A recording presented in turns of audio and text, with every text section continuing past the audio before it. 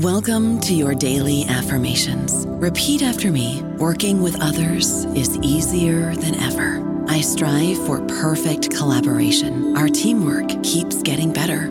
Yeah, affirmations are great, but Monday.com can really get you the teamwork you desire. Work together easily and share files, updates, data, and just about anything you want all in one platform. Affirm yes to start, or tap the banner to go to Monday.com. Lucky Land Casino, asking people, what's the weirdest place you've gotten lucky? Lucky? In line at the deli, I guess? Aha, in my dentist's office. More than once, actually. Do I have to say? Yes, you do. In the car before my kids' PTA meeting. Really? Yes. Excuse me, what's the weirdest place you've gotten lucky? I never win and tell. Well, there you have it. You can get lucky anywhere, playing at LuckyLandSlots.com. Play for free right now. Are you feeling lucky? No purchase necessary. Void where prohibited by law. 18+. Terms and conditions apply. See website for details. Hello, everybody. This is Marshall Poe. I'm the editor of the New Books Network, and I'd like to tell you that we have a new and improved website. It has 2 new features that we think you'll love. One of them is a vastly improved search engine, so that when you type in keywords, you'll get a bunch of episodes really quick. The other is the ability to create a listener account. And in that listener account, you can save episodes for later listening. So you can create a kind of listening list. We think these features are neat, and we think you'll enjoy them. Please visit the site today.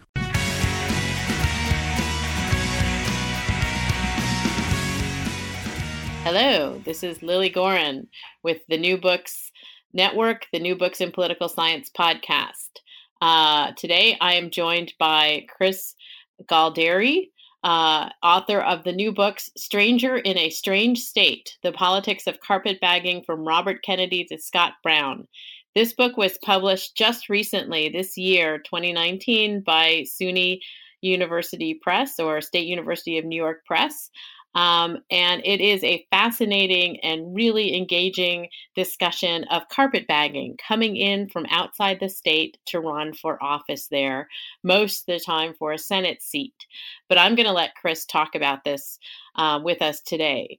First, I'd like to introduce Chris Galdary and ask him to tell us a little bit about himself and how he came to this project. Hi, Chris.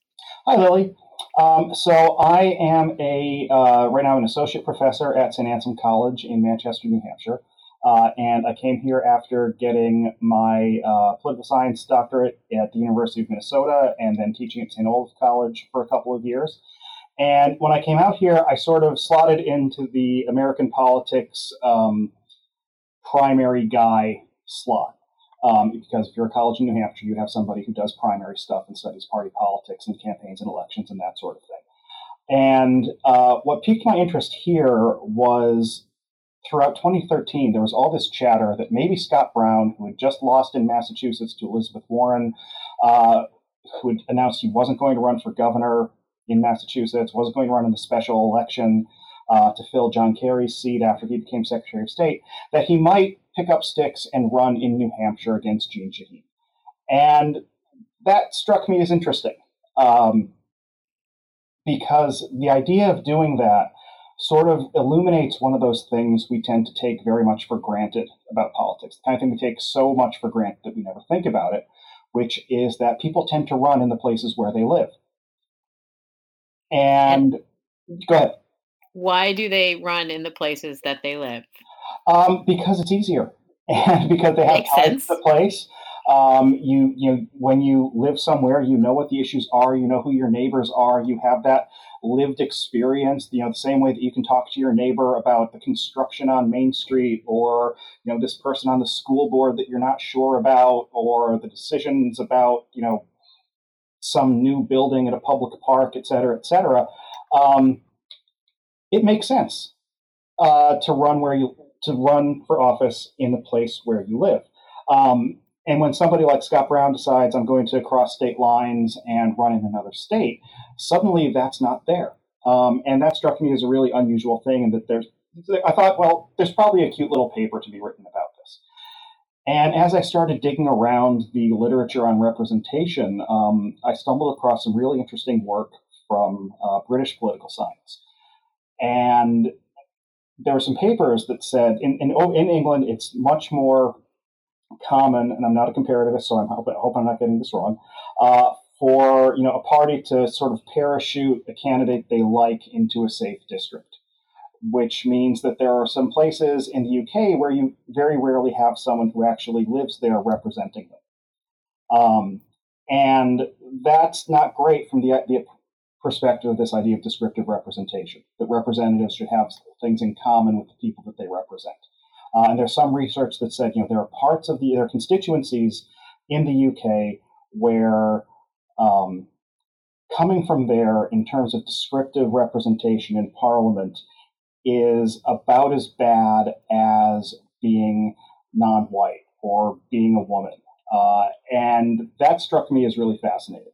And as I kept thinking about it, the other thing that I remembered was when I was an undergrad at Georgetown in 1994, you had a Senate race in Maryland where the Republican candidate was Bill Brock, who had been a senator from Tennessee back in the 1970s for one term before he ran in Maryland in the 90s.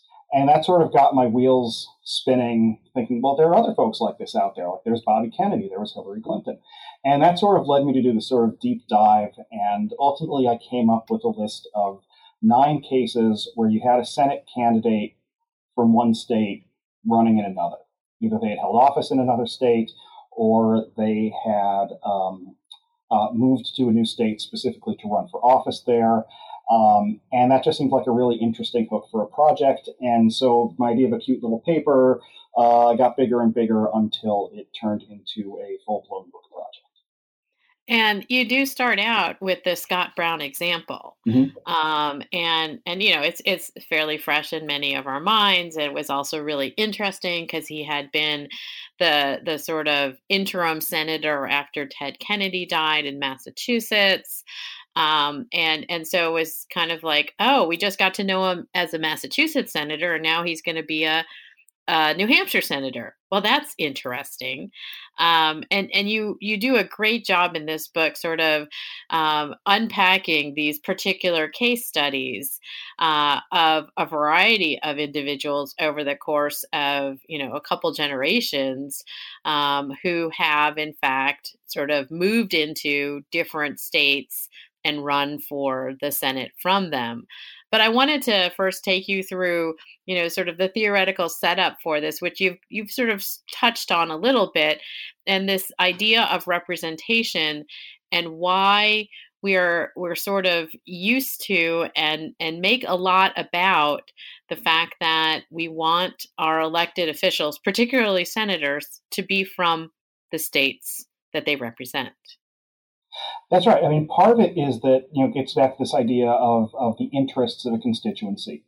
When you elect somebody, you are saying to them, we want you to go to Washington and represent the interests of our state or our district for your term in office.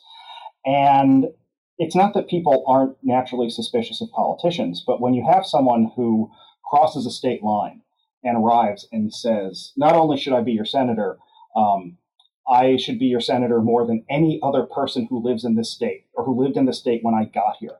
And I think that's just adding another level of difficulty to the task of running for office.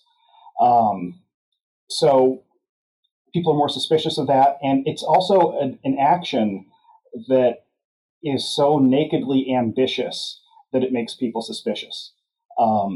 One of the things I talk about a lot in the calculations of these candidates deciding to run in a new state is the idea of personal political ambition.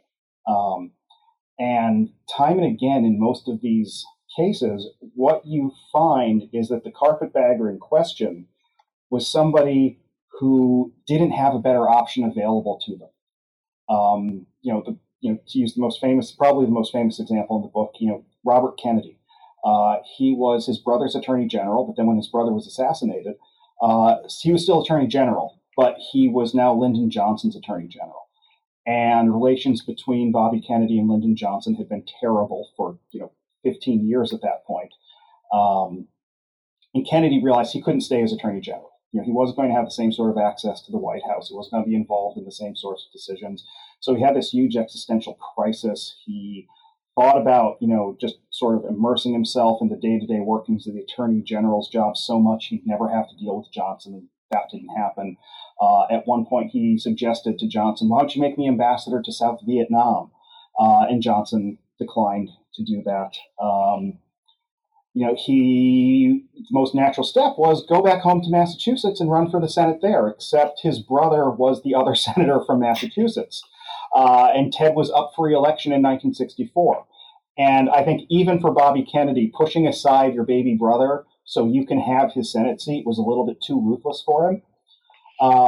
Seems a bit much. Just a little bit, yeah.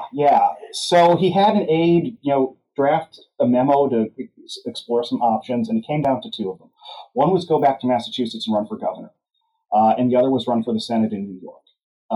And he didn't want to be governor because it was this really sort of parochial job. It was out of Washington. It was like a 2-year term back then. He'd spend all the time fighting with the legislature over these really parochial matters, and he was worried that he'd really be diminished by that job.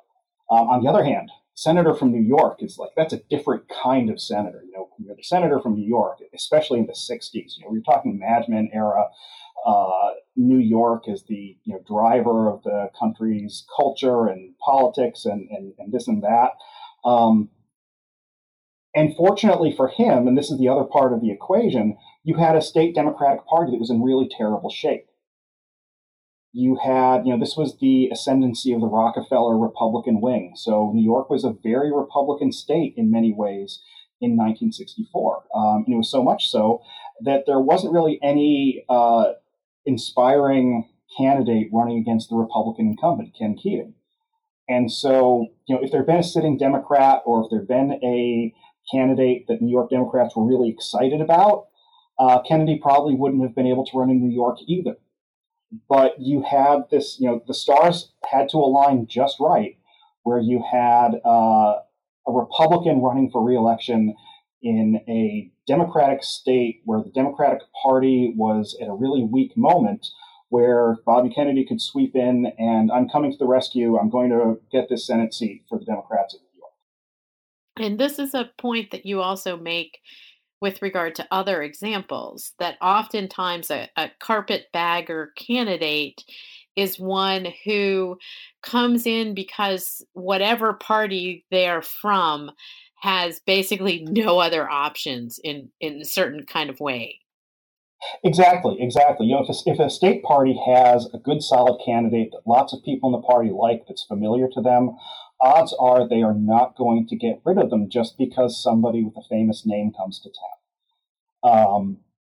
What you need is a situation where there isn't really a better option. So you have a candidate or a carpetbagger who doesn't have a better option, and you have a party that also doesn't have a better option. There's probably a really horrible metaphor to be made about taking your cousin to homecoming or something like that. We shouldn't go there. Exactly. But parties with better choices don't need carpetbaggers. If you have an incumbent that you like, if you have a bunch of ambitious House members and governors who are thinking about running for the Senate, there's no room for a carpetbagger. What you need is a race that nobody wants to take the plunge on. And so from the perspective of a carpetbagger, it's not necessarily always a great option, especially if you're not like a really well-known candidate like Kennedy or Hillary Clinton, but it's better than nothing. Scott Brown probably had a better shot of beating Gene Shaheen in New Hampshire than he did of beating Ed Markey in Massachusetts in 2014, for example.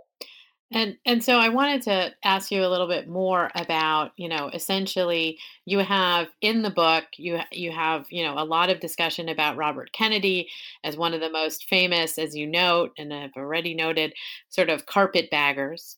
And also, of course, Hillary Clinton, who was in many ways a kind of stateless politician when she was looking to run for office at the end of Bill Clinton's presidential term.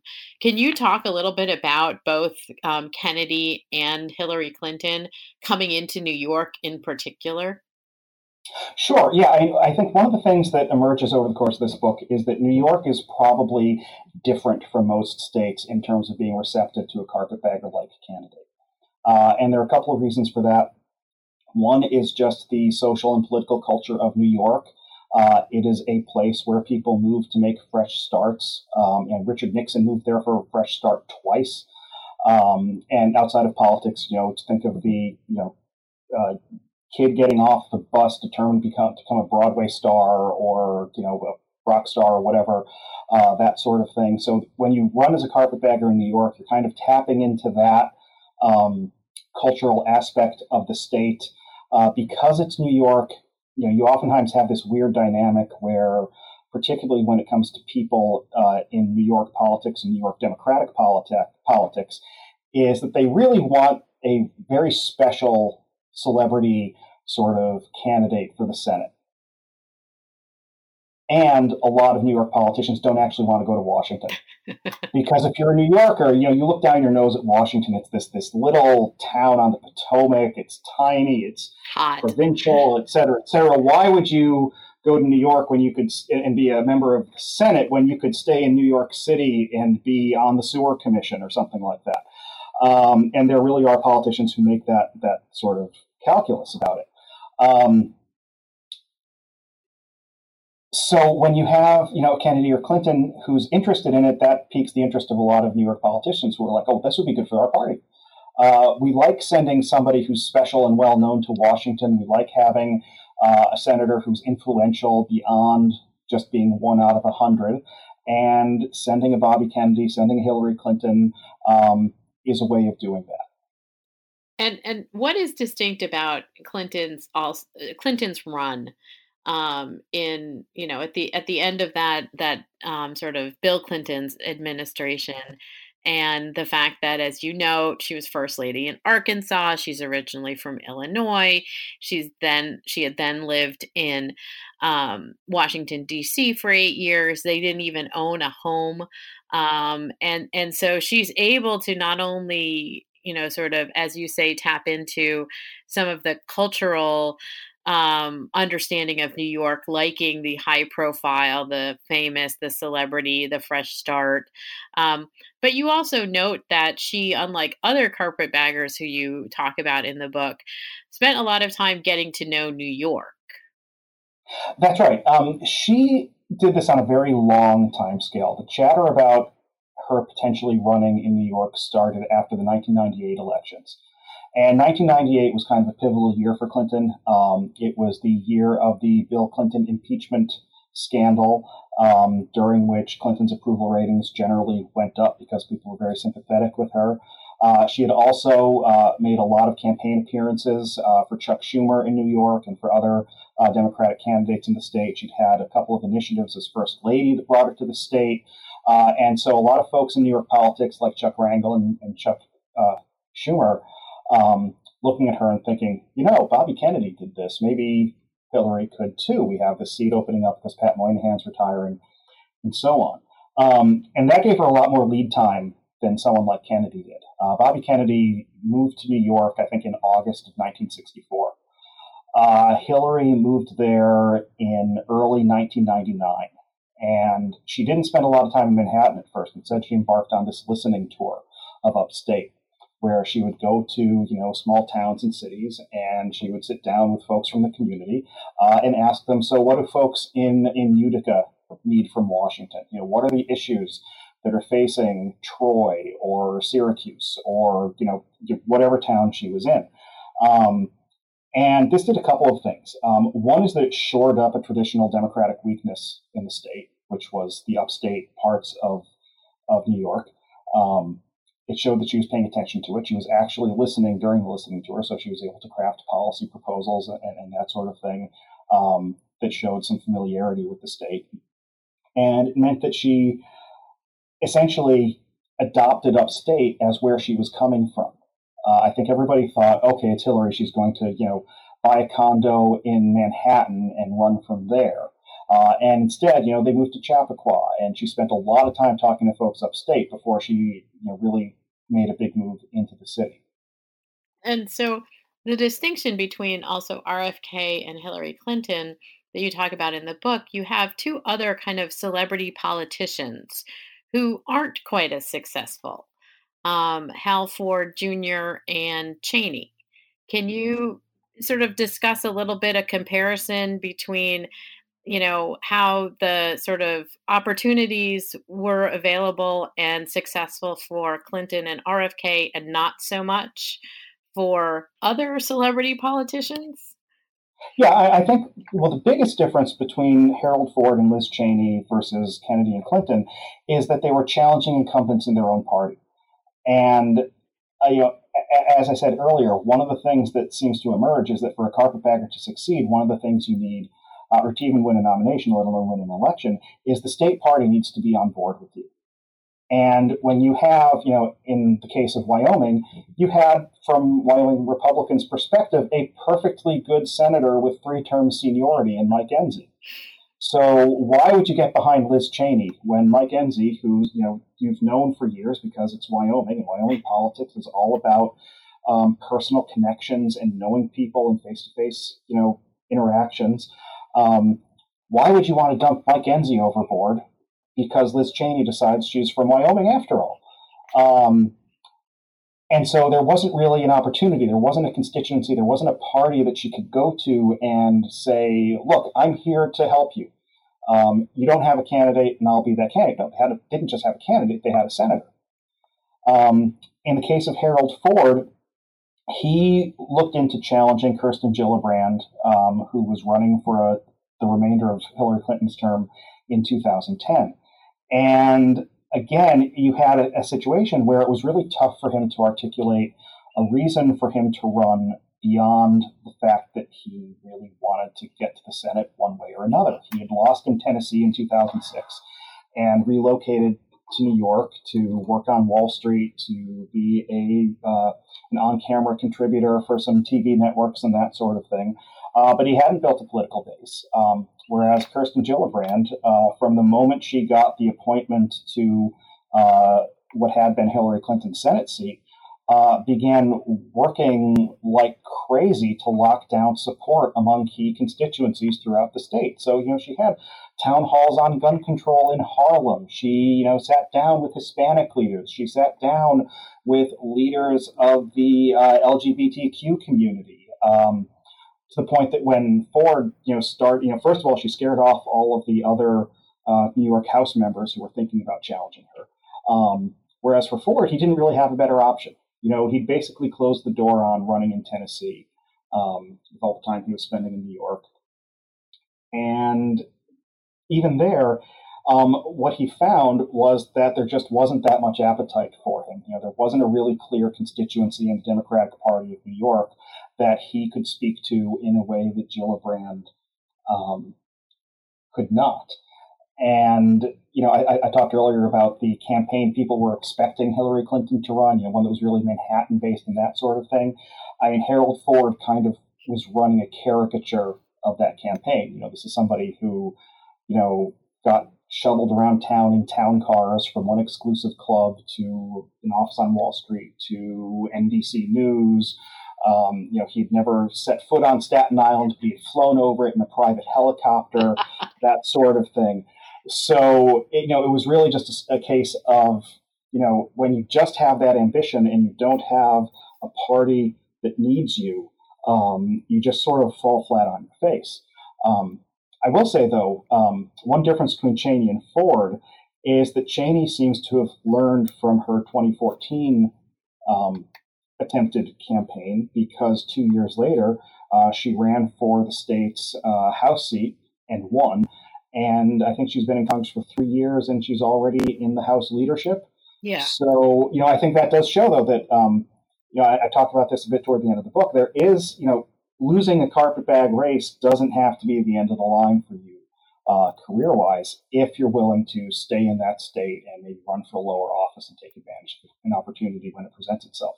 I don't know about you, but I'm very busy and I don't have a lot of time to cook. That's why I subscribe to Factor. Eating better is easy with Factor's delicious, ready-to-eat meals. Every fresh, never frozen meal is chef-crafted, dietitian approved, and ready to go in just 2 minutes. You'll have over 35 different options to choose from every week, including Calorie Smart, Protein Plus, and Keto. These are 2-minute meals. Factor meals are ready to eat and heat, so there's no prepping, cooking, or cleanup needed. They're flexible for your schedule. Get as much or as little as you need by choosing your meals every week. Factor is the perfect solution if you're looking for fast, premium options with no cooking required. Sign up and save. We've done the math, and this is important. Factor is less expensive than takeout, and every meal is dietitian approved to be nutritious and delicious. Head to factormeals.com/NBN50 and use code NBN50 to get 50% off. That's code NBN50 at factormeals.com/NBN50 to get 50% off. And so some of the lessons for Carpetbagger is essentially, well, if you're going to do this, you might as well set up shop here and really be committed to represent the state or locality, as opposed to then just going back to wherever you came from or someplace else completely. Yeah, so if you're going to do it, pick the state very carefully, because you might find yourself presented with staying there or having no political career whatsoever. And so you also have any number of really fascinating other Carpetbagger examples besides these celebrities.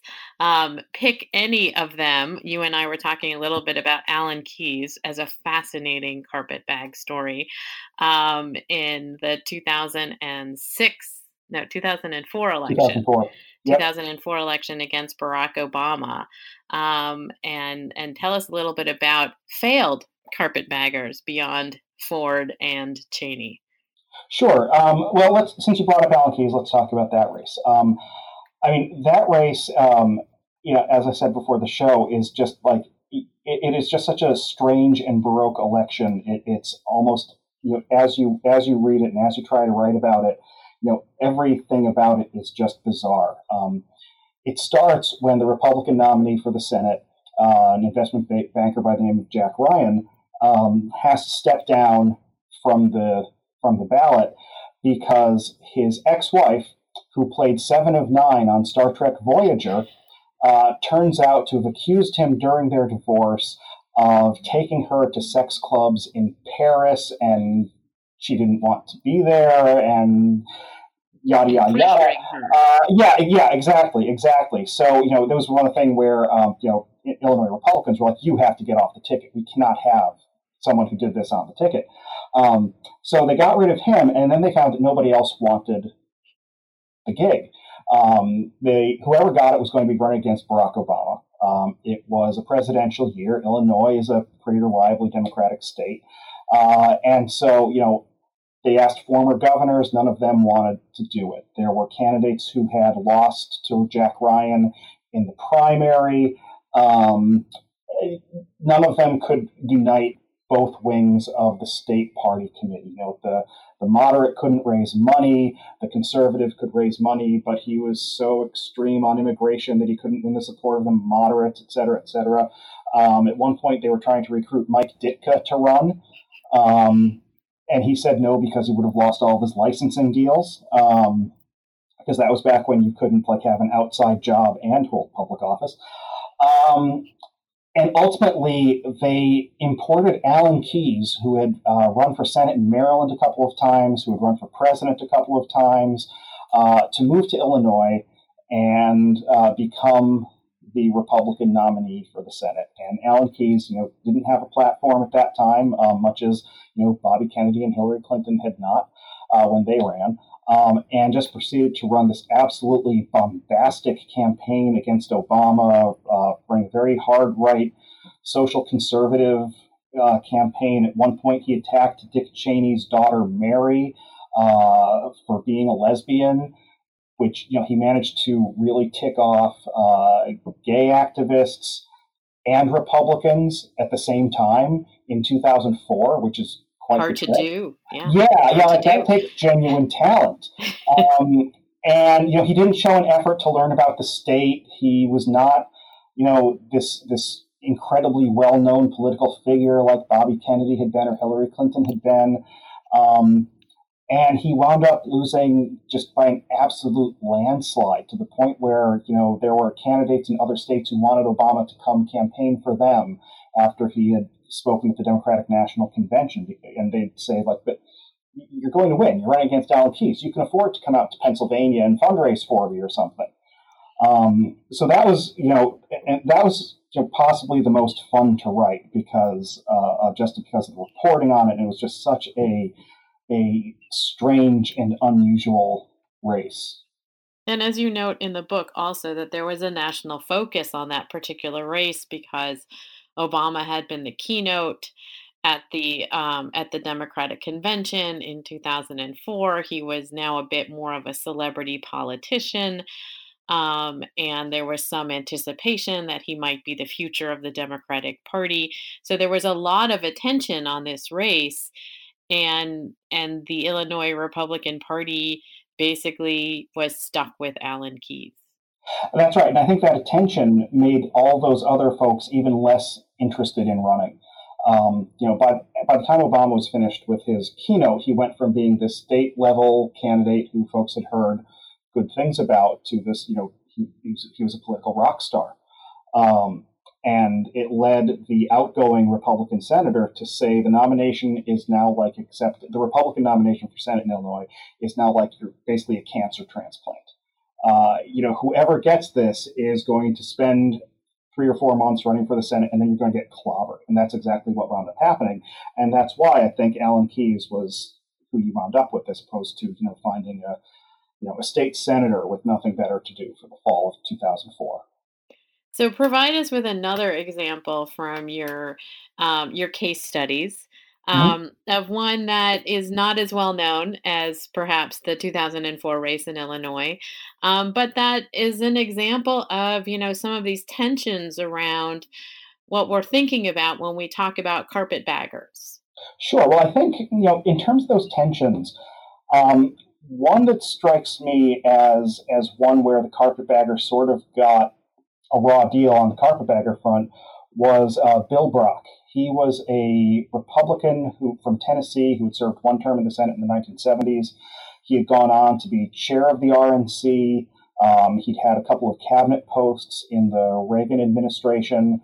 But by the time 1994 ran around, you had a Democrat in the White House, and he had been on the outs with the George Bush administration because he had managed Bob Dole's campaign, so he hadn't really had a role there.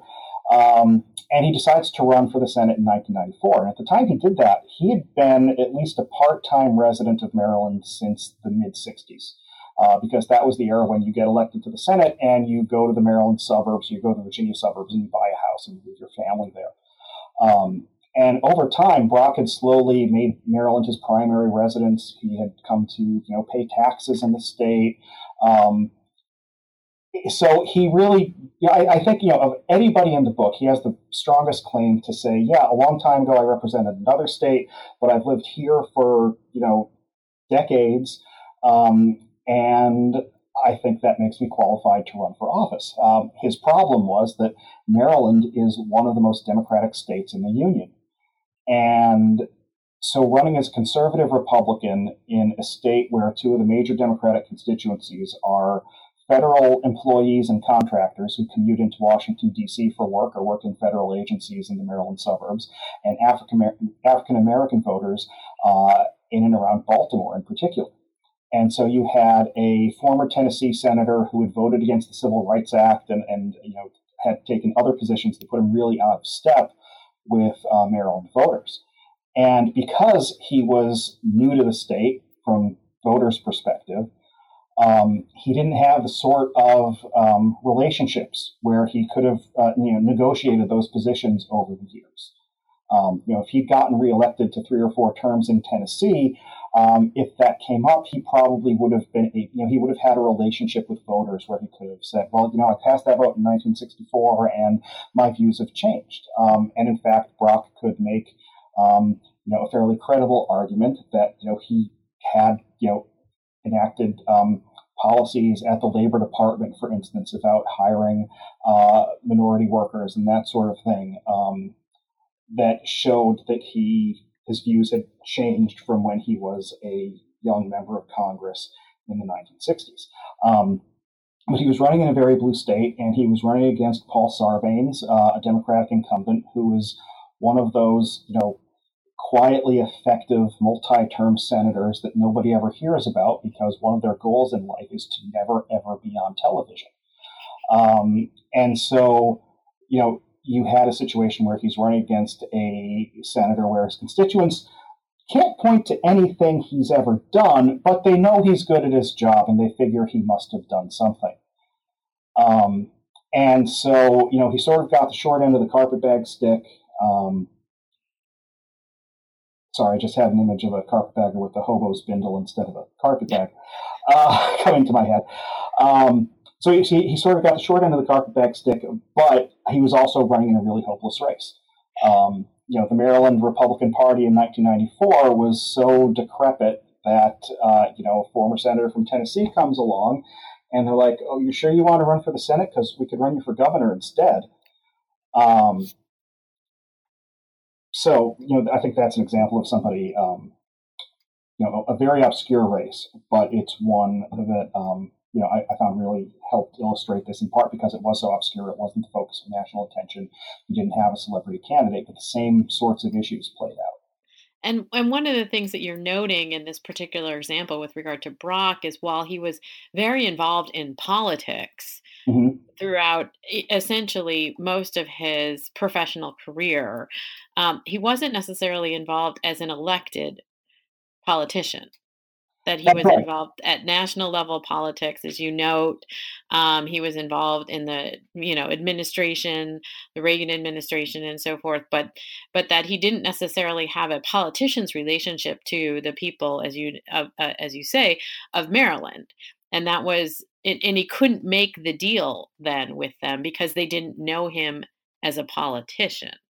That's right. And he had never had the kind of jobs where, you go, even, within the party, when you're the Secretary of Labor, you don't go to, county Republican fundraisers or, other things where you get to know folks in the party. He was also at a disadvantage because Maryland had a primary and, he had to run in that, and he attracted some very unusual opponents, one of whom had no compunctions about going very harshly negative against him because he wasn't somebody she was ever going to have to worry about in her political future. He was a senator from Tennessee.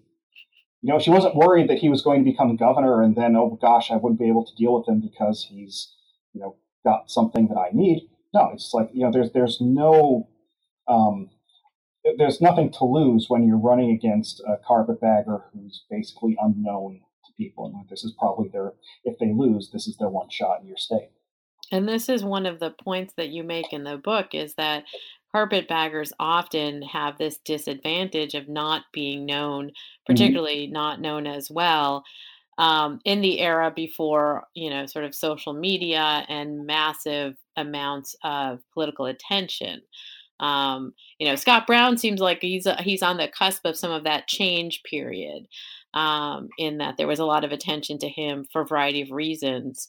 And then picking up sticks and moving to New Hampshire, even though he had property there and was originally from there.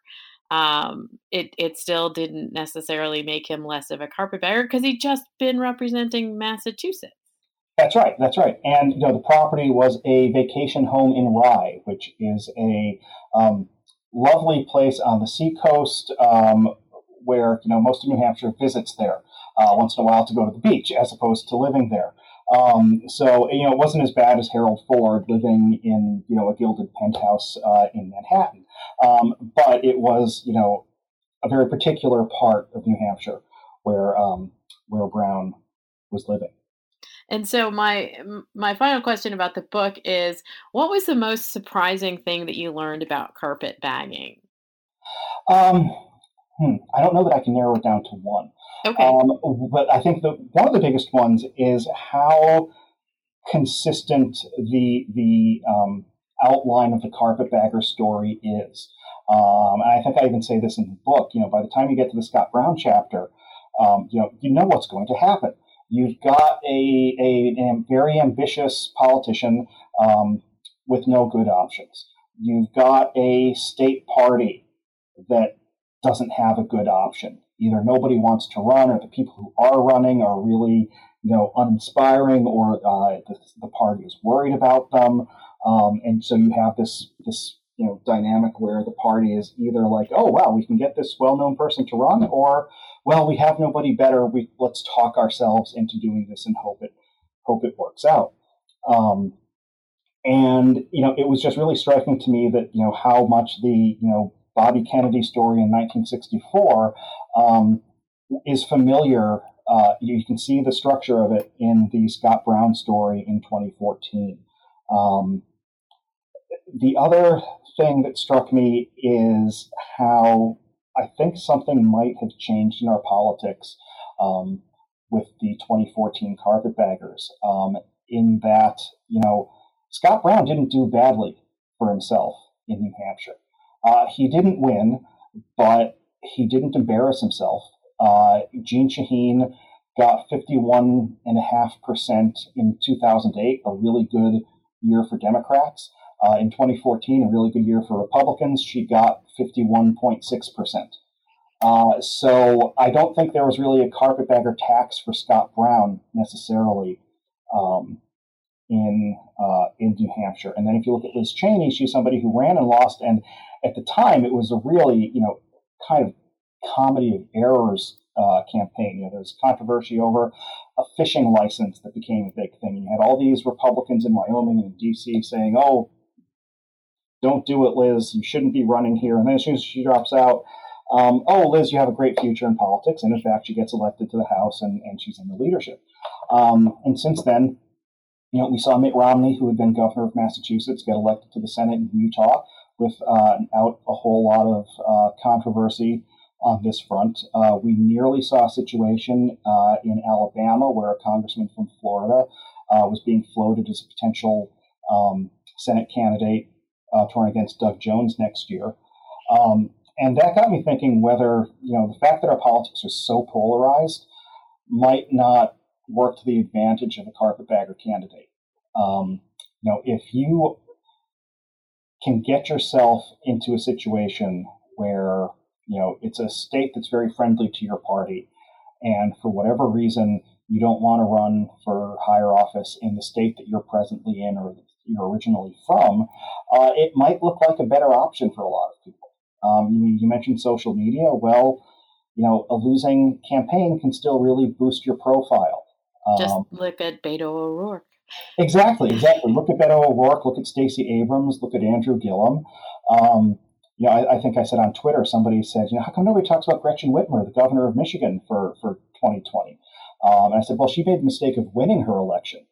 And if she had just had the sense to lose, then maybe people would have been trying to draft her to run for president, just like with Beto and Stacey Abrams and so on. So I think, I think, you need a really particular set of circumstances for a carpetbagger run to make sense. But I think when those happen, it might be easier now to convince somebody to take the plunge. And I think you're sort of the examples that you provide us with regard to Liz Cheney and, again, Scott Brown not winning, but not like wiped out like Alan Keyes. And of course, Mitt Romney, who has now been, governor of Massachusetts and senator from Utah, which is an interesting combination. Isn't it? Yeah. And so that maybe, as you say, that less being a representative from your state or locality and more being a representative of your party during these polarized times may be an evolution in the carpetbagger narrative. Yeah, and I think one of the other things that could be going on is that it could be an appealing option for people who run nationwide races and don't quite make it.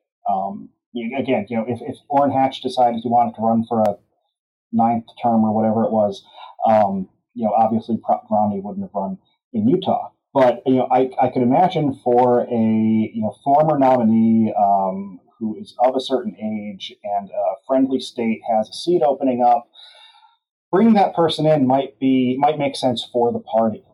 If you bring in a Mitt Romney in Utah, you've kind of frozen whatever controversies are going on between various factions of the state party, at least for 6 years, maybe more, if he decides to seek additional terms after this one is up.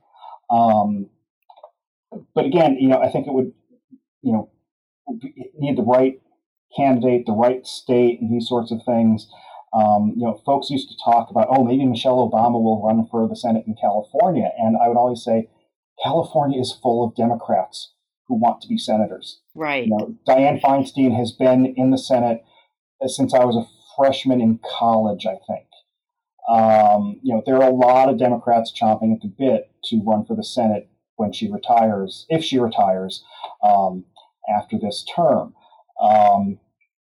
California does not need Michelle Obama to come in and run for the Senate.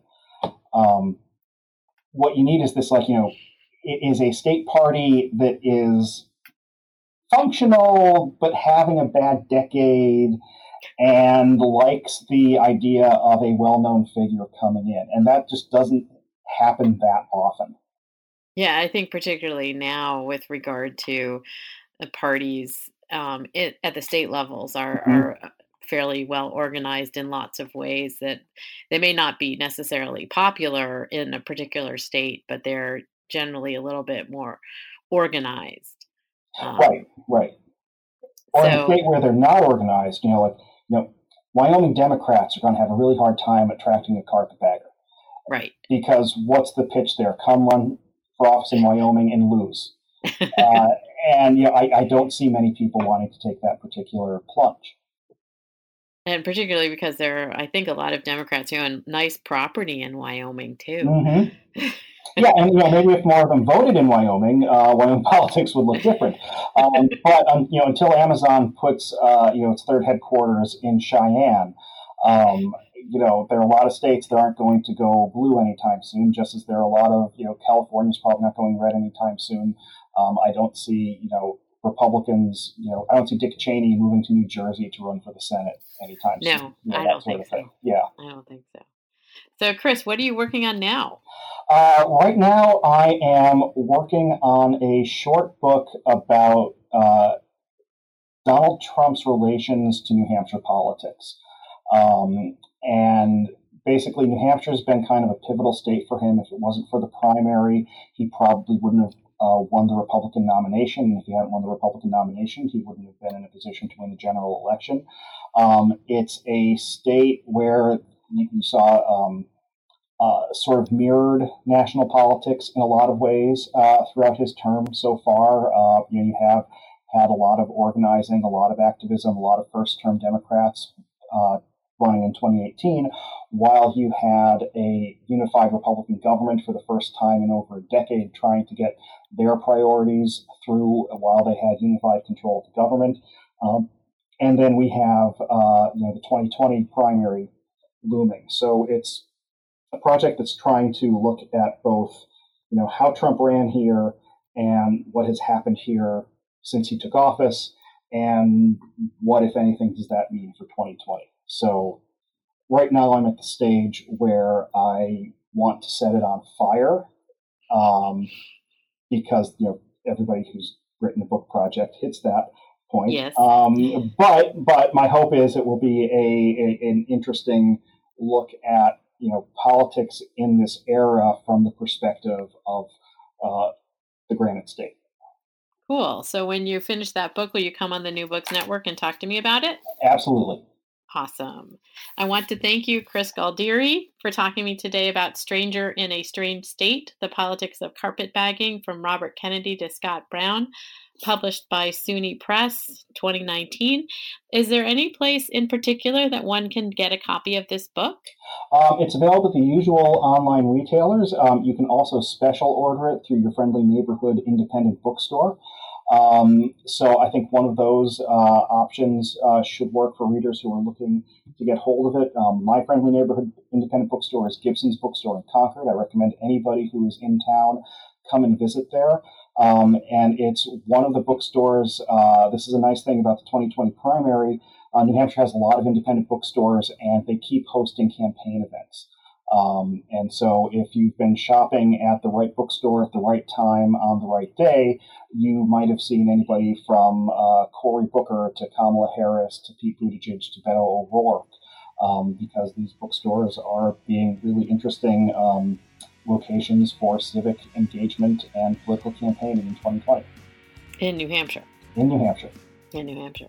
Well, thank you again for joining me today, Chris. It's great talking to you about carpetbagging. It was great to be here.